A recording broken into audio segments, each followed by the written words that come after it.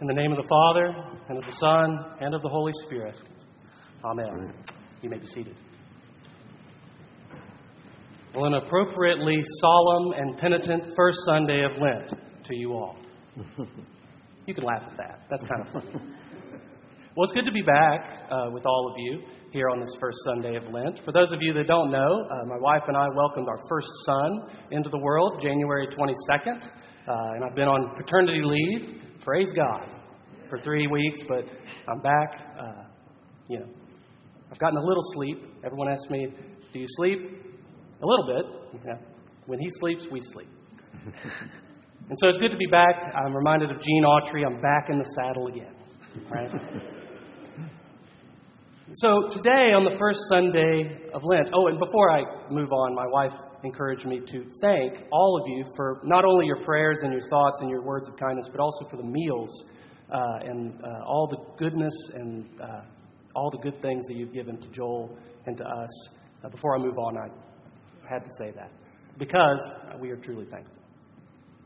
But here on the first Sunday of Lent, we read of our Lord's temptation in the wilderness. I'm reminded of an old PBS special that I saw when I was younger called Alone in the Wilderness. Alone in the Wilderness is about a man named Dick Pernicke. And if you know Dick Pernicke, you know that he is a man's man. He lived in the wilderness of Alaska alone, building his own cabin, using tools he made with his own hands, eating food that he made with his own two hands. He lived alone in the wilderness. And as he lived alone in the wilderness, he filmed himself, and they made a documentary about him, and it's awe-inspiring. It's amazing. It's a perfect image of rugged American individualism. This man lived a year alone in the wilderness. And when asked why, or when he was musing to himself as to why he would do something like this, he said this: I suppose, too, that I was here to test myself. Not that I had never done it before, but this time it was to be a more thorough and lasting examination. What was I capable of that I did not know yet? Could I truly enjoy my own company for an entire year? And anybody that knows the story of Dick Pernicke knows that he did indeed live in the wilderness alone for a year, and then he continued another 29 years doing the same thing. He fell in love with his solitude in the wilderness. And it's tempting to see our Lord's journey in the wilderness in a similar way. Why would Jesus go into the wilderness? Was it to enjoy his own company for a while before entering into full-time ministry? Was it to test himself to see whether he could do it or not? If we look closely at our text, we see that this is not true. Jesus is not a Dick Pernicke. The Gospel of Mark says this: the Spirit immediately drove him out into the wilderness. And he was in the wilderness 40 days being tempted by Satan. And he was with the wild animals, and the angels were ministering to him. So right away, in this very brief account of Jesus' wilderness journey, we see that it was the Spirit which drove him out into the wilderness. It wasn't his curiosity as to whether he could do it or not. Rather, it was the plan of God which drove him out into the wilderness. And as Dick Pernicke explains why he would journey alone in the wilderness, I would like to discuss a little today as to why our Lord would journey in the wilderness. Here at the beginning of Jesus' ministry, Christ himself suffers temptation. There's little detail in the Gospel of Mark as to how Satan tempts him in the wilderness, and this sparse detail forces us to reckon with the why.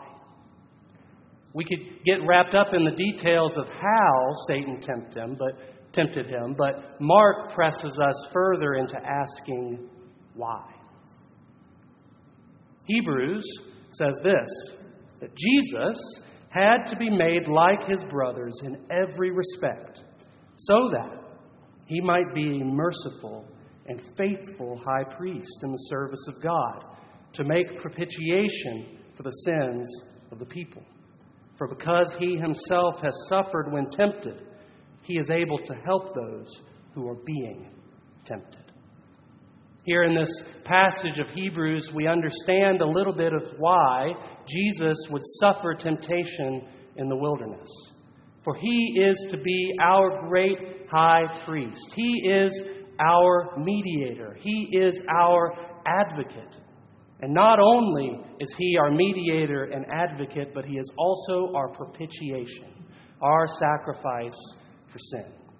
And here in this very short episode in the wilderness, Mark presses us to ask why. Why would Jesus suffer in the wilderness? Why would he subject himself to the temptation in the wilderness? First, we know that the Spirit drove him into the wilderness. So it is the will of God that he be tempted by Satan. And he was tempted so that he might have compassion on those who are being tempted. Christ is our comfort in this life and in the life to come. This life is full of temptation. This life is full of dry wilderness episodes for us. We find ourselves, like Dick Pernicke, alone in the wilderness. And unlike Dick Pernicke, we don't find it quite as enjoyable. But our Lord enters into the wilderness for us so that he might be like his brothers in every respect.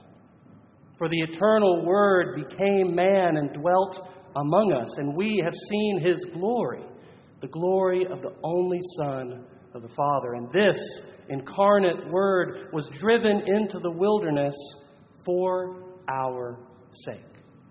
These three words, for our sake, which can be found in the old prayer book, tells us all that we need about Jesus' life, death, and resurrection. It answers the question as to why Jesus did anything that he did. He did it for our sake. Jesus was tempted by Satan in the wilderness for our sake. Christ sympathizes with our weakness. He subjected himself to the temptation of Satan so that he might be our great high priest, able to sympathize with his brothers, able to sympathize with those whom he dwelled among, able to sympathize for those he died for. And it's because of his life, death, and resurrection for our sake that we are able to have a relationship with God Almighty. Because he suffered when tempted, he is able to help those who are being tempted.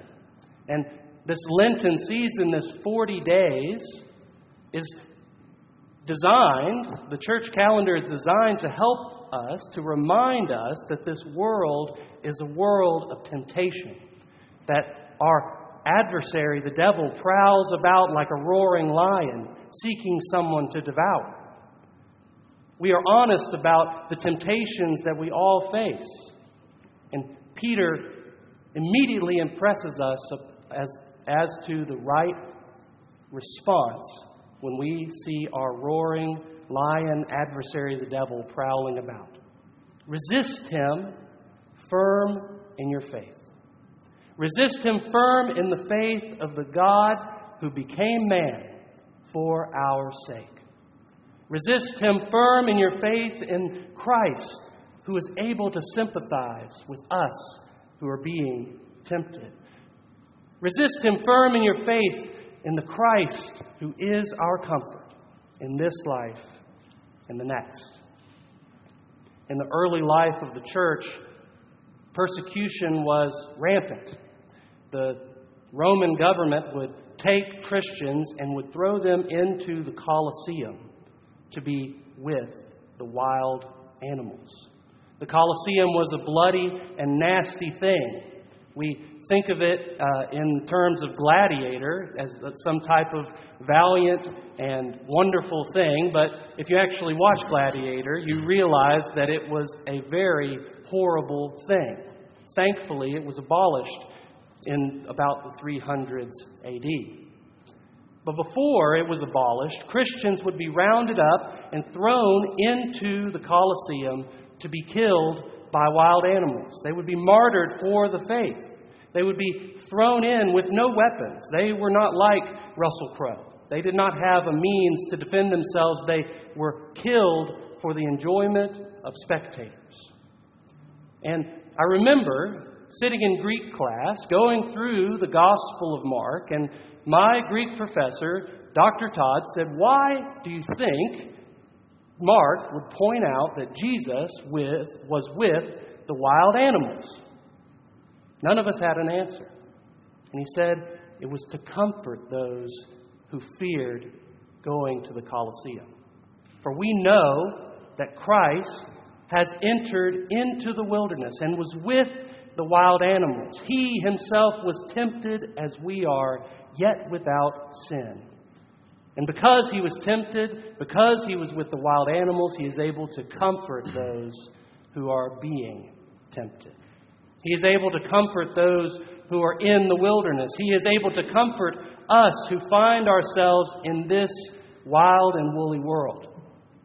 He's able to comfort those who are being tempted by the devil. He is able to invite us into his 40 days. That is what Lent is. Lent is not a time for us to journey into the wilderness alone. We journey into the wilderness with Christ, who is our comfort both in this life and in the next. For he is able to sympathize with his brothers.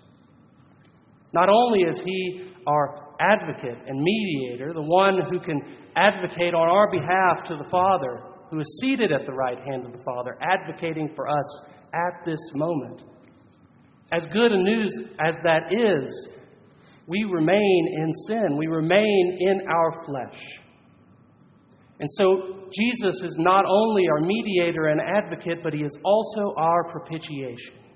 He is also our sin offering. For Christ not only was born and lived a life for our sake, he also died for our sake. He became sin who knew no sin, so that we might become the righteousness of God. He became sin who knew no sin, so that we might come boldly before the throne of grace. Paul says that I have been crucified with Christ. It is no longer I who live, but Christ who lives in me. And the life I now live, I live by faith in the Son of God, who loved me and gave himself for me. And as Paul faced the wild animals, as Paul faced the wilderness, as Paul faced trials and temptations, he knew that the life he lived was hid in Christ, who was tempted for our sake.